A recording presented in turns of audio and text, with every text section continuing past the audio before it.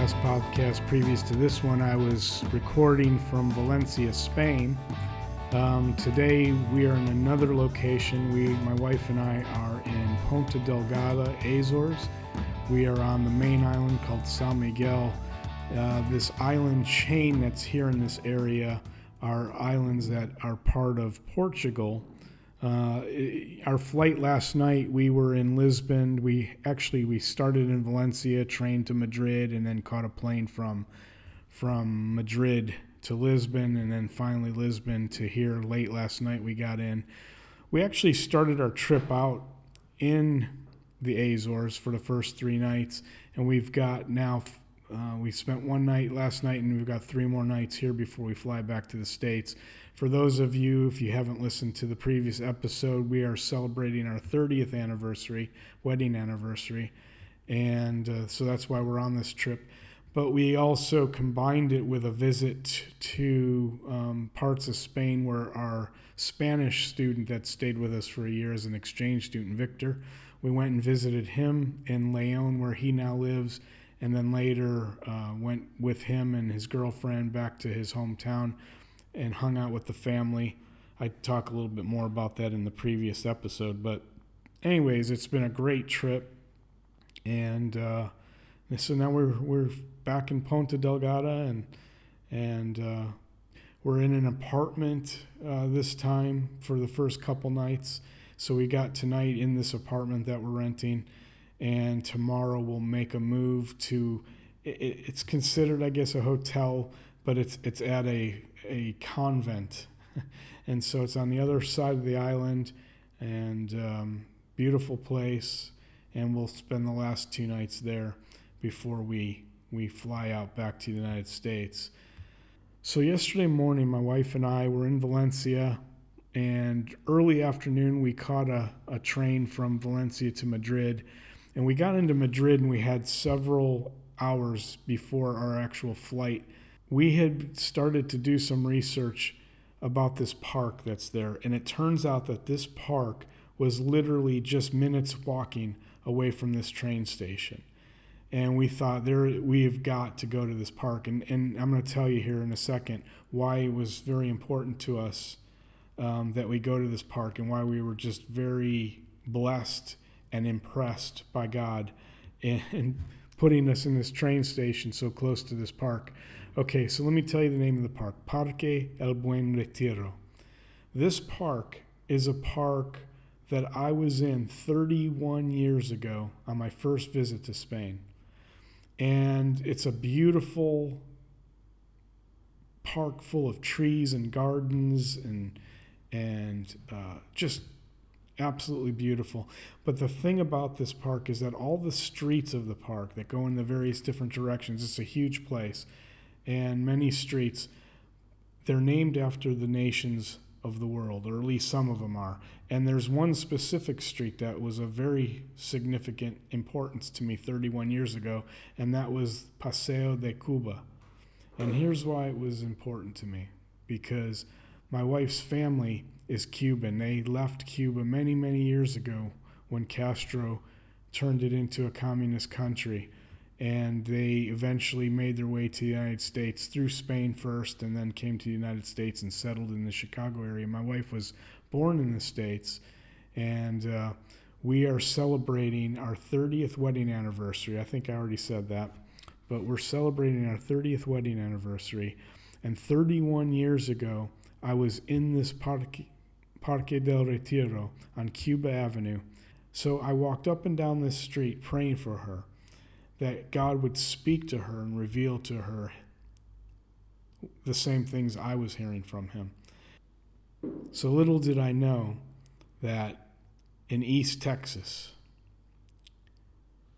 in that moment when I was in Spain and she was still back there, the Lord was truly speaking to her. She says in a way that was so strong, probably one of the strongest times she's ever really heard the clarity of God's voice in her life, speaking to her about me.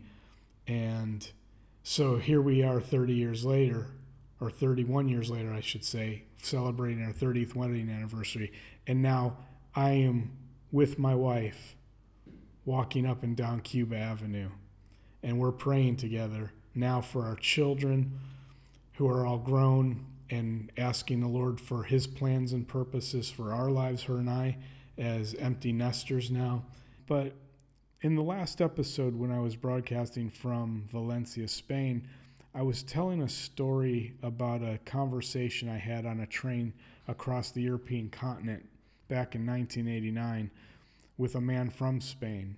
And we were talking about the gospel, and he had shared that he didn't believe the Gospels because it was written by dead men. And in that episode, I talked a bit about how the Holy Spirit began to lead our conversation and just exposed to this guy the real reasons why he wasn't following Christ. And it turned out it had nothing to do with any kind of intellectual reasoning that he thought of and said, hey, it doesn't make sense to believe in God, and so I don't.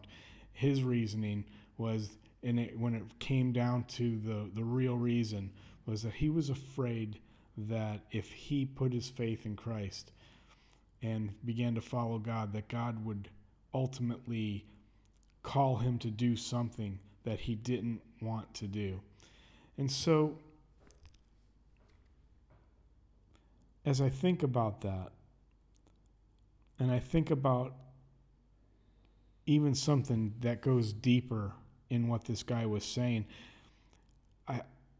I've been thinking of this idea of, or this word of freedom. And what does freedom really mean? People think, and it's reflected in what this guy was feeling, that if I follow Christ, he's going to ask me to do something I don't want to do. And maybe somewhere in the underlying motivation of this was this wrestling with, I would no longer be free, right? Because I'd have to do what God was telling me to do. And I think many people probably struggle with this idea, or at least conceptually struggle with it, and maybe never verbalize the struggle itself. But there's this underlying fear or idea that I want to be free. I don't want any restrictions and limitations put on me. I want to live the way I want to live. I want to desire the things I want to desire and go after riches and wealth and relationships and whatever else it might be without any kind of limitation put upon me. And so is this, though, the lack of limitation, is this lack of limitation really true freedom? Do boundaries keep us from being free, I guess is the question. And many people just do not want to have boundaries put upon themselves. And I think that's what we're starting to deal with in a more overt and more clear way. We're seeing it within society, this idea of people rejecting boundaries. They are rejecting boundaries of gender, boundaries of sexual desire, boundaries, yes. So you get the idea. We want to live without boundaries. So this idea of walking in freedom, meaning that we have no boundaries set upon us,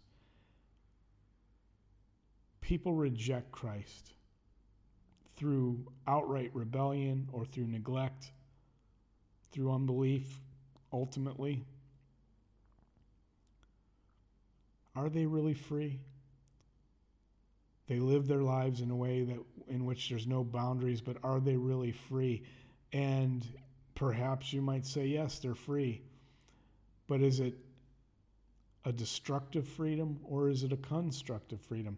And the thing I think about, and I've thought about this analogy over the years many times, suppose a river had a mind of its own and it said to itself, look, I'm sick of flowing within the boundaries of the riverbanks.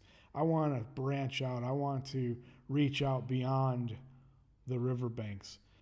Do we know of any situation where this is ever really a good thing, where a riverbank flows and exceeds its banks? We just know when the water is not contained, it actually creates destruction. But the river says, I don't want my banks anymore. I don't want the boundaries of my riverbanks because I want to be free. But what happens when the river expands or gets beyond its boundaries?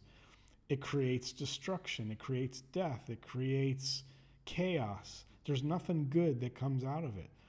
But for a riverbank that stays within the confines of its banks, that river is free to flow in whatever direction it flows. Ships can get through it.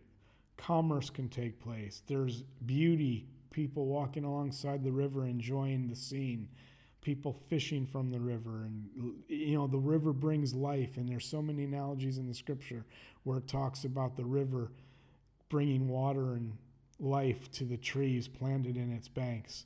And so I want to just say this, conclude with this idea that boundaries that are set in our lives by God are not boundaries that keep us from being free.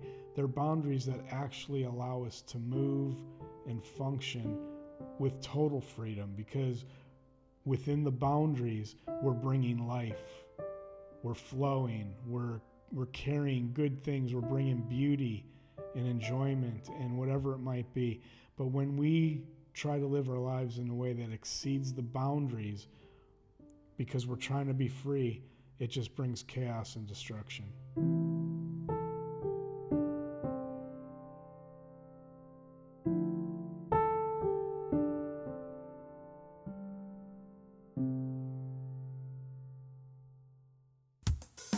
You've been listening to God's Kingdom Outside the Box. If you enjoyed this episode, please let me know. I'd love to hear your comments, your questions about what we talked about today, and also let me know if there's a topic you'd like me to cover in a future broadcast. You can email me at jim@jimvince.com, and you can also leave me a voicemail from the show notes. And that's it. I'll talk to you next time.